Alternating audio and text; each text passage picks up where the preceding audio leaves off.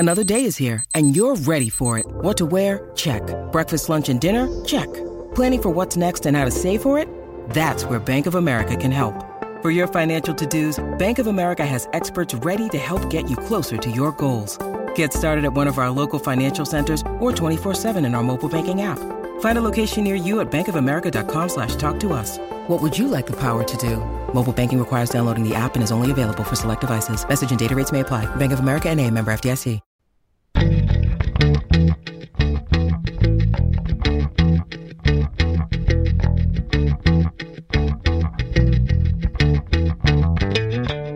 You're listening to All the Books, a weekly show of recommendations and enthusiasm regarding the week's new book releases. This is episode 340, and today we are talking about the best books of December 2021. I'm Liberty Hardy, here with Danica Ellis, and we're coming to you from BookRiot.com. Danica, hello! Hello! How's it going? Pretty good. How about you? Well, I already know, but... Yes, I'm sorry, listeners. I'm really quite under the weather today, so this might be a quick episode, but we'll get through it. Talking about books makes me feel better. Yeah. So, you drew the short straw this month. You got the, 1 week where there was new reading to be done. Yeah. So we're going to talk about just books coming out in December in general, because there are not nearly as many published in December as there are the other months, and so we picked a few. Mm-hmm. I honestly don't know why that is. Or not. I know why it is. It's not that I don't know why it is. That's not what I meant to say. I don't know how they decide what books are coming out in December, because by all accounts, they get buried in all the news and the holidays and everything, And so I just wonder how they pick release dates for things, because, there's a fifth as many books published in December. That's my loose estimate, not based on any kind of facts. And and I wonder why, sometimes you even see authors being like, well, I got December, and it's just oh, because there are so many good books in December. Yeah. I feel like that too, but especially if there's a fifth Tuesday in the month, there'll be nothing, published. But then there are some and more on the first. Yeah, I don't know what math goes into. You get the first Tuesday in September, and you get the last Tuesday in November. I don't know. Yeah. And as someone who has worked, as a bookseller and worked in books for, 15 years now, I can tell you that I think there's, and I'm not 100% sure in this math either, but to me, it seems like there's twice as many books coming out in December as there used to be. I mean, it used to just be nothing. Good luck to you if your book was in December, because it was all coffee table books and maybe a couple of novels, but probably not, and now there's a lot of great books, but still not nearly as many. But we're going to talk about some of those awesome books coming up. I have a couple that are pretty dark. Oh, good. I have all romance. Well, all right then. Before we get started, we are going to hear from our first sponsor. Today's episode is brought to you by Flatiron Books, publisher of The Familiar by Leigh Bardugo. This is one I'm actually super excited about. I liked Leigh Bardugo's other adult fantasy books, and so I'm really looking forward to this one. It's set in the Spanish Golden Age during a time of high-stakes political intrigue and glittering wealth. It follows Luzia, a servant in the household of an impoverished Spanish nobleman who reveals a talent for little miracles. Her social climbing mistress demands Luzia use her gifts to win over Madrid's most powerful players, but what begins as simple amusement takes a dangerous turn. Luzia will need to use every bit of her wit and will to survive, even the help of Guillen Santangel, an immortal familiar whose own secrets could prove deadly for them both. So The Familiar by Leigh Bardugo is on sale now. And like I said, it's a must-read of the season. It's perfect for anyone who loves history, a little bit of magic, a lot of danger. You can get your copy now at LeighBardugoTheFamiliar.com. And thanks again to Flatiron Books, publisher of The Familiar by Leigh Bardugo, for sponsoring this episode. Today's episode is brought to you by Greenleaf Book Group. No summer vacation should be without a great read, and I don't know about you, but I am partial to mysteries and thrillers for my hot month reads. It's hot girl reading summer, always over here. And from the award-winning librettist of Legally Blonde, the musical, and the screenwriter of Freaky Friday, Heather Hach, comes the page-turning psychological thriller, The Trouble with Drowning. So when author Eden Hart floats into Tucson's Antigone Books in all her dazzling perfection to give a reading, Kat, a struggling writer, can't help but compare herself. Thankfully, Kat's life starts to take on its own Eden-like glow when her literary future takes shape and she falls madly in love with Jacob. As demons from her past begin to surface, Kat's mental health craters, and this halcyon dream slips through her fingers. For the fastest-paced, slow burn you won't be able to put down, be sure to check out The Trouble with Drowning by Heather Hach on Amazon or your retailer of choice. And thanks again to Greenleaf Book Group for sponsoring this episode. Okay, so, all right, bear with me. I'm sorry. We're going to be okay. All right. So, my first book for today is The Fortune Men by Nadifa Mohammed. This was a Booker Prize finalist. It is a gorgeous, just gut-wrenching novel because it is a fictionalized account of Mahmoud Matan, who was the last man executed in Cardiff. And he was executed for a crime that he did not commit and was exonerated 40 years later. 40 years too late.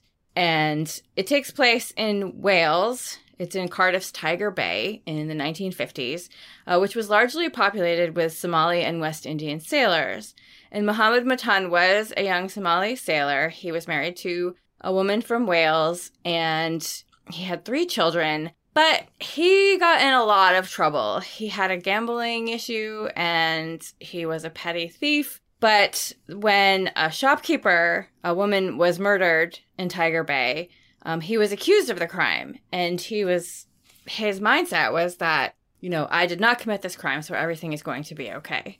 Which is like, reading this now, in the 21st century and what we know about laws and racism and everything, But he truly believed. He was like, yeah, I have a gambling problem, and yeah, I've stolen things on occasion, but I'm not a murderer. I am a father, and I am a good man, and this will be fine. It was like his mindset, basically right up until the end, like that justice would prevail and the truth would prevail, and it did not. So, it's a hard book, but the writing is outstanding, and it's just, as sad as it is, it's very compelling. And this man's, faith in the face of injustice is just remarkable. It's a tale that will not leave you. It's called The Fortune Men, and it's by Nadifa Mohammed. And like I mentioned earlier, I am mostly romance this podcast, so you're just going to ricochet between extremes listening to these picks. But to me, I associate December with cozy, comforting reading, so I wanted to go with romance. And the first one is Fools in Love, Fresh Twists on Romantic Tales, edited by Rebecca Potus and Ashley Herring-Blake. And each of these stories is inspired by a common romance trope, like enemies to lovers, the grumpy one and the soft one, fake dating, or secret royalty. This had some big-name, excellent YA authors. This is a YA anthology, including Rebecca Barrow, Natasha Nyan, Melinda Lowe, Rebecca Kim-Wells, and Gillian Winters. And what I personally found delightful about this collection is that it's not advertised as an LGBTQ anthology, but if you read queer YA, you'll recognize those editors' names and a lot of the contributor names. And this isn't all LGBTQ stories, but there are more FF stories than anything else, and I think there are only 2 MF stories in here, unless you count an MMF triad. And there are so many books that claim to just be general romance anthologies and have no or only one queer story, so I love this reversal. These are all love stories of some kind, but they cover a range of genres, including fantasy and superhero stories. The first one, Silver and Gold by Natasha Nyan, may be my favorite. It's a second chance FF romance set during a fantasy dog sledding competition, except that it's wolf sledding. Wolf sledding across treacherous terrain and interrupted by a sea monster. And then she gets snowed in together with the competition. Who can resist that? Most of the stories play with a few different tropes, despite being assigned to one. There's an superhero/villain, fake dating, forbidden romance that's also childhood friends to lovers, for instance.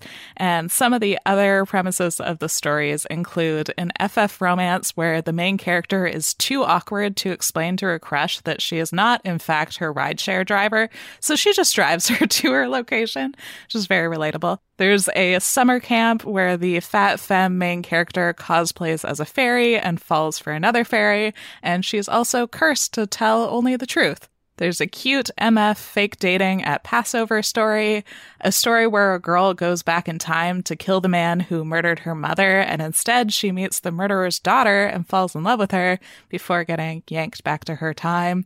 There's a trans MM boy band romance.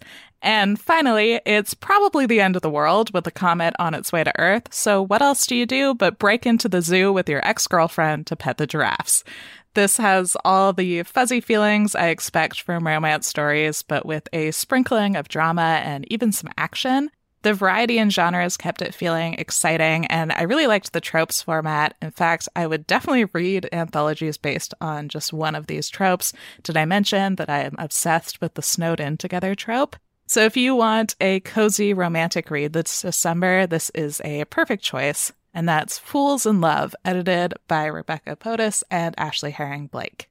I'm glad that you clarified the fantasy dog sledding competition, because I was like, well, now I need to know, like, why it's a fantasy dog sledding. Like, do they talk?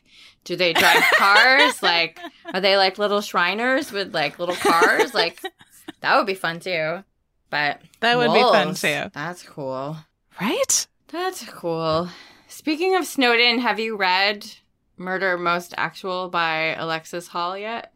It's on my list. I'm so excited. It looks amazing. Yeah. It's like, it's the Snowden trope, but with murder. Yeah. It's good. I loved it. Perfect. So my next pick today is another hard-hitting novel. My next two are snowballs and softballs, whatever those things are that you pitch really slow. Both, I guess. But this one is another hard-hitting novel. It's an excellent, what I believe is a debut mystery. It is called They Can't Take Your Name by Robert Justice. And this one is, I didn't mean to pick them both this way, but it's another this one is a fictional story of a miscarriage of justice. It is about a man named Langston Brown. He has been convicted of a horrible crime, what they're calling the Mother's Day Massacre. And he has been wrongly accused, but, due to, systemic racism and failures of the justice system, he is convicted and sentenced to death. So it's horrible, and his daughter is so upset. She's a student at Juilliard. She's studying music. She drops out of school to study law because she wants to clear her father's name. Like, she thinks that she can do it if she, reads up on all the laws. But then, unfortunately, his execution date is moved up, and she discovers that she only has 30 days to clear his name. And so she asks for help from a club owner who has been reeling since the death of his wife. He and she team up together, but what they uncover, is obviously going to be terrible and dangerous. It's excellent. Jamie is listening to this on audio, and I have heard a couple of other people say that it's really excellent on audio. Someday I will listen to an audiobook, but I can neither confirm nor deny that myself. But, it's less of the mystery, I think, and just the powerful story and the incredible writing in this novel. It makes you feel all the feels, and it's also heartbreaking. I do want to give content warnings for racism, injustice, murder, and death of a loved one. It is They Can't Take Your Name by Robert Justice. These feel like really fitting picks with the recent Anthony Broadwater news. Oh, yeah, that's true. Yeah. So looks like they're, I think those are going to be relevant regardless, obviously, but it's fitting we're talking about them now. So again, I have no good transition to my super light and fluffy bag. But, you need variety. So my next pick is The Love Con by Saricia Glass. Kenya is in the final stages of a reality TV cosplay competition. She's survived until the final 2, and she needs this win because this is her last chance to make cosplay a career.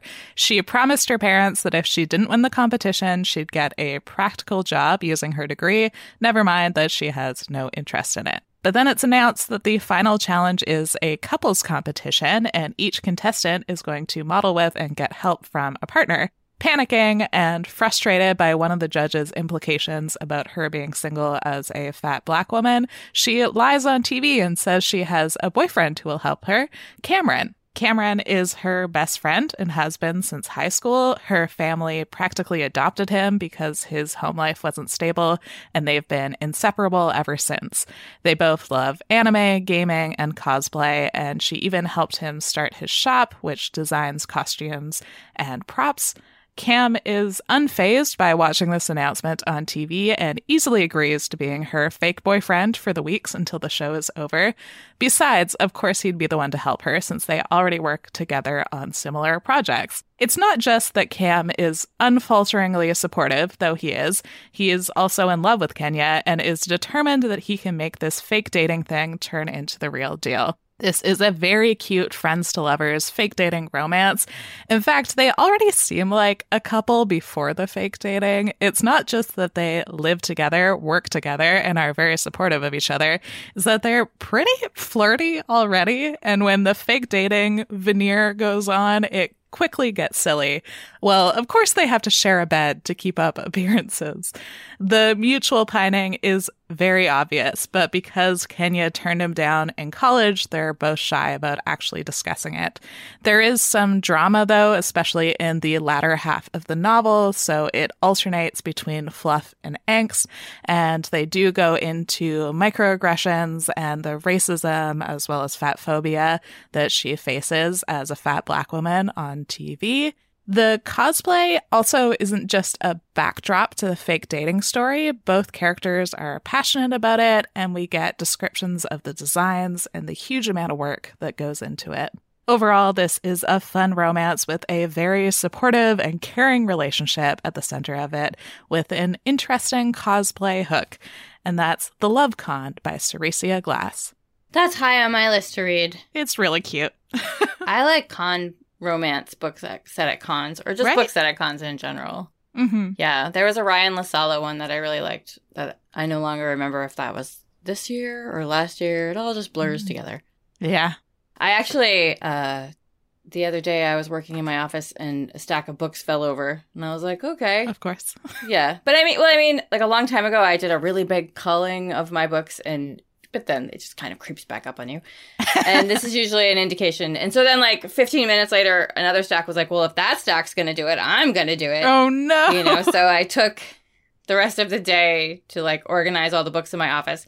There is like method to my madness. Like upstairs, like I have all the books that I've read that I kept on one side and like all the books that I want to read on the other side. But then I ran out of space up there. So now in my office, it's like all the books that I've read and that I want to read. And they were in alphabetical order, but then it gets out of control.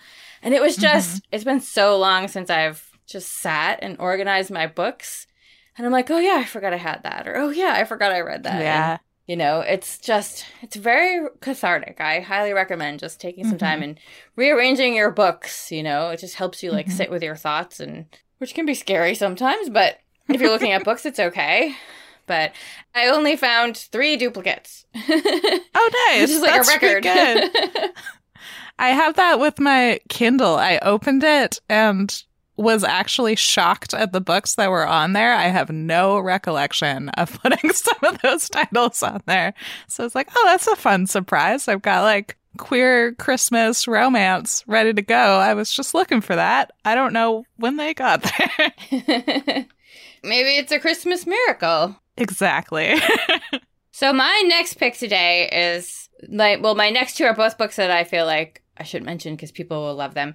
And the first one is Oddball, a Sarah Scribbles collection by Sarah Anderson. I don't talk about comics very often on the show, but Sarah Scribbles is one of my favorite illustrators and a Book Riot favorite. She has a comic that she does, I think on Instagram. It might be a website, but I know it's on Instagram, where she kind of has like this avatar of herself, this short woman with huge eyes and a stripy sweater and long black hair. And she just like goes all wild and runs around and gets in these awkward situations and talks about being extra and loving books and things about different generations and cats. She loves her cat. She has a black cat. And it's all like stuff that we can identify with. This is the 4th collection of Sarah Scribbles. She did have the book out last year, Fangs, which was the vampire werewolf romance. That was super awesome. And this new collection, there are a couple of comics that like touch on, isolation and the pandemic and, things like that. But for the most part, they are hilarious. I mean, you just read them and you're like, oh yeah, that's me. Oh yeah, that's me. Oh yeah, that's me. I mean, she famously has that comic about the woman who is like, when I shop for food, oh, I'm just going to get a couple of things, when I shop for this. And then it's like when I'm in the bookstore and she's got sunglasses and a big fluffy coat on and she's just throwing dollar bills in the air. Like, we all identify with that. That's how I feel too. It's just, she's very, very funny. She also has a new Instagram account called club.cryptid, in which she does comics with, cryptozoology creatures. So there's a Mothman and aliens and Bigfoot, and it's pretty great. It's as great as you would expect it to be. And also in color. Sarah Scribbles is mostly in black and white, but the Cryptid Club is in color. I know so many of you are big fans of Sarah's, and I needed to mention it because it's so awesome. That is Oddball, a Sarah Scribbles collection by Sarah Anderson. She was at Book Riot Live, like the second Book Riot Live that we did of the two. Danica, were you? I cannot remember. Were you there? I was at the first one. Oh, that's cool. I had to work the door for something else, so I did not get to see her. I was really bummed out because I'd hoped to, because I think they were doing like Pictionary with authors. So kind of feels like cheating awesome. If you already draw for a living, but hey. True. All right, my next pick is my only non-romance on this list, and that's Crip Kinship, The Disability, Justice, and Arts Activism of Sins Invalid by Shada Kafai. So this is a history of Sins Invalid, which is a disability justice performance project founded in 2006 in San Francisco. It explains how they got started, but more than just recounting, it explores the ideas behind Sins Invalid and why it became such an important outlet for people. It discusses how the mainstream disability rights movement, as well as disability studies as an academic framework, center white disabled activists, which is why disability justice was created. My first introduction to disability justice was reading Care Work, Dreaming Disability Justice by Leah Lakshmi Piepzna-Samarasinha, which was one of the most powerful and thought-provoking books I've ever read. So when I saw that Arsenal Pulp Press had released another book on disability justice, I knew I had to read it. So disability justice is disability activism that centers queer and trans, Black, Indigenous, and people of color. It advocates for leadership from the most impacted, and it views ableism as being interconnected with other systems of oppression, including racism, capitalism, transphobia, anti-fatness, and more. It outlines a different way of organizing as well as different lenses to examine politics. Politics not as abstract, but as material conditions that are life or death to people right now and that require support and accessibility. Crip Kinship invites readers to imagine what it would look like if we considered all people's needs and came up with the solution most accessible to all, knowing that some needs will conflict and that the process will be messy and need constant re-examining and adaptation. This is part history, part manifesto, bringing in so many different voices. I especially liked a chapter that discussed how Sins Invalid reclaims beauty for disabled body minds, but it also gives space for other disability justice perspectives, and one that beauty is an unsalvageable concept based on restriction and oppression, and that it is more freeing to reclaim ugly as a concept. And it leaves space for both of those ideas. If all of these concepts and terms like body minds seems overwhelming, they are defined in endnotes in the book, which was very helpful. My only complaint was that I would have liked to see more about the people and relationships behind Sins Invalid. We see a few glimpses of conversations had at the beginning, but most of the focus is on the big picture. I would have liked some behind the scenes of what that messy process of disability justice looks like in practice with creating this organization and keeping it running all these years. I also wanted more description of the actual performances because what is included is incredible, but I now see that there are clips to watch for free and some documentaries for purchase on the website, so I am looking forward to watching those. And in fact, I am left with a long reading and watching and listening list of books, articles, podcasts, and videos that I noted that I wanted to follow up on.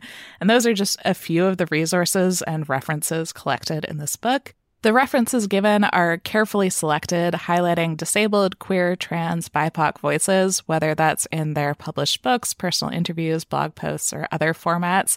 This makes for a great jumping off point to follow up on those ideas.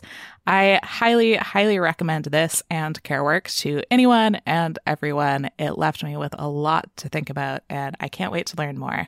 And that's Crypt Kinship by Shada Kafai.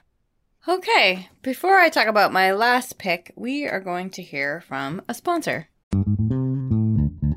Today's episode is brought to you by Entangled Publishing's Red Tower Books, publisher of the smash hit Fourth Wing.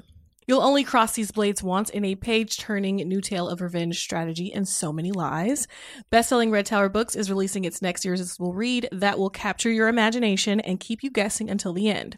May Corlin's Five Broken Blades tells an intricate, high-stakes tale of 5 total strangers united in a plot that will test their strength, wits, and courage. Each has their reasons, all have secrets. But while it's easy to betray a stranger, it's not so simple to stab a friend or a lover, in the back. Now these 5 blades must choose between vengeance and one another. Pick up 5 Broken Blades by May Corlin for a thrilling, adventurous tale filled with risk, romance, adventure, and so many lies. The relationships in it are complex and nuanced and involve everything from friends to enemies, found and biological family, and lovers, and more. Thanks again to Entangled Publishing's Red Tower Books, publishers of the smash hit Fourth Wing, for sponsoring this episode. Today's episode is brought to you by Flatiron Books, publisher of 888 Love and the Divine Burden of Numbers by Abraham Chang. So this is an interesting love story. It's great for fans of Tomorrow and Tomorrow and Tomorrow and High Fidelity. It's set in the mid-90s at NYU, and it follows young Wang, who has gotten the advice of love through Chinese numerology from his uncle. So he believes that he will have 7 great loves in his life, and then he meets Irena in 95. And she's like the best. She's brilliant, charismatic, quick-witted, funny. They fall in love. But the thing is, she's number 6. So if he is to have 7 great loves, does that mean his time with Irena is going to come to an end? So this is a love letter to Western pop culture, Eastern traditions, and being a first-generation New Yorker. Make sure to check it out. And thanks again to Flatiron Books, publisher of 888 Love and the Divine Burden of Numbers by Abraham Chang, for sponsoring this episode. All right, so I am talking about this last one, which is also a comic because it is one of my very favorite things on the whole planet, so it seems like a reissue was a good time to mention it. It is The Amazing Screw-On Head by Mike Mignola. Now, that name might sound familiar because Mignola is the creator of Hellboy, along with a lot of other comics that's been around forever. The Amazing Screw-On Head was a single issue that he did a long time ago, and it is my favorite single issue of a comic, and it was later made into a TV pilot for the Sci-Fi Network that did not get picked up. It had voices from Paul Giamatti, Molly Shannon, Patton Oswalt, and David Hyde Pierce, so you can watch the pilot online or buy the DVD, and it is my favorite 22 minutes of television. It is just this very weird superhero story about the Amazing Screw-On Head. He is a giant metal being whose head comes off just like as advertised. And it takes place in the 1960s, and Abraham Lincoln asks the amazing Screw-On Head to stop Emperor Zombie from unleashing an ancient evil upon the planet. So it's like alternate history because it's steampunky and there are all these machines. There's flying blimps, like these Victorian blimps. There's vampires. Patience is a vampire. She was once the amazing Screw-On Head's love, and Emperor Zombie stole her away and made her a vampire. And Emperor Zombie used to be amazing Screw-On Head's manservant, but he tasted a little too much of the forbidden evil and became a villain. Now the amazing Screw-On Head fights crime and lives with his manservant, Mr. Groin, and his pet dog, Mr. Dog, who is a dog that was once alive but is no longer, but is stuffed and can still somehow move around. It's so weird.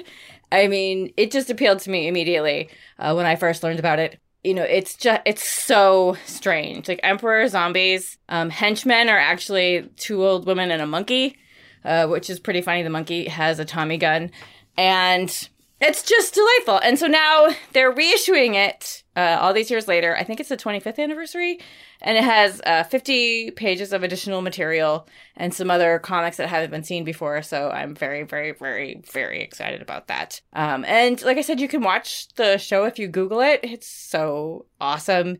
I just love the style of his illustrations, and I thought it translated really well. And I'm really bummed that it didn't turn into anything like on the Sci-Fi Network.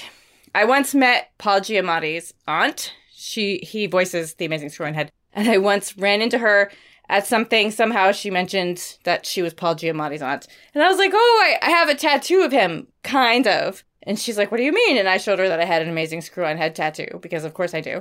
And she's like, I don't know what that is. And I was like, well, it's this thing that he voiced. And she's like, I don't think so. And I was like, okay, but I promised that he did. So I always say that I kind of have a tattoo of Paul Giamatti. But it's just weird. If you like weird, if you like funny, if you like, irreverent, this is the comic for you. It is The Amazing Screw-On Head by Mike Mignola. That sounds like so much to put into a single issue. That's very interesting. It is, yeah. It's true, though. But, Desert Island things, I would take my single. I have, a first edition of The Amazing Screw-On Head comic because I love it so much. And he never did it anymore. I find that so interesting, because as fans, we're like, I want more of this, I want more seasons. I want more books. I want, And he did 1 issue of this story. And now it has this rabid following, very small, wow. But, but I mean, it was just so exciting to see that it was out. Now I want to read it again, maybe I'll read it this afternoon when I put myself to bed after we're done. I did actually get the Saga omnibus, so I might do that instead. It's 1,000-something pages. Just a quick 1,000 pages. I'm all about the comics, though, and I'm super excited that Saga is coming back. I think it's January, so I didn't even remember about the omnibus until I read the ad spot for all the books last week or the week before, so yay for all the books. And speaking of yay for all the books, I do just want to say thank you to all the people that have been sharing their Spotify lists from the end of the year wrap up. How Spotify is you listen to this podcast this many times, and and so many people have been tagging us in this and saying, aww, oh, it was in my top 5. It was so great. So it's so nice to see. That's awesome. Yeah. Yeah. So thank you to all of them. And now, Danica, what is your last book? Yes, this one I am really excited about. I think a lot of people are going to be very enthusiastic about this one. And it's If This Gets Out by Sophie Gonzalez and Cale Dietrich. This is a YA novel about a boy band told in 2 perspectives, and it's an romance. So Ruben and Zach are both members of Saturday, which is a hugely popular boy band. They are successful, popular, wealthy, and control very little about their own lives. Everything about their public-facing personas is crafted by the label, and they can't do anything that would conflict with their brand. So their bandmate Angel has to appear as the wholesome, cute one, even though he's actually a class clown, hard partying type who is currently slipping into more and more dangerous behavior. Their other bandmate, John, is the sexy one, despite this seriously conflicting with his faith and what he's comfortable with. For Ruben, though, it means being closeted. He's been out as gay to his friends and family for years, and it's an open secret with the media, but he's not allowed to discuss it publicly. The label keeps promising it will happen soon, but Ruben's pretty sure they're going to keep putting it off forever. In their European tour, Angel's partying lands them all with even more restrictions, unable to even leave their hotel rooms, and the demanding schedule and lack of freedom has them all on edge. Luckily, Ruben and Zach have always been very close friends, and they can go to each other for support. Until one night, hanging out with each other in their hotel room turns into something more, though Zach was sure he was straight. Cue the miscommunication, angst, secrecy, and drama as the media decides that they hate each other and that the band is falling apart.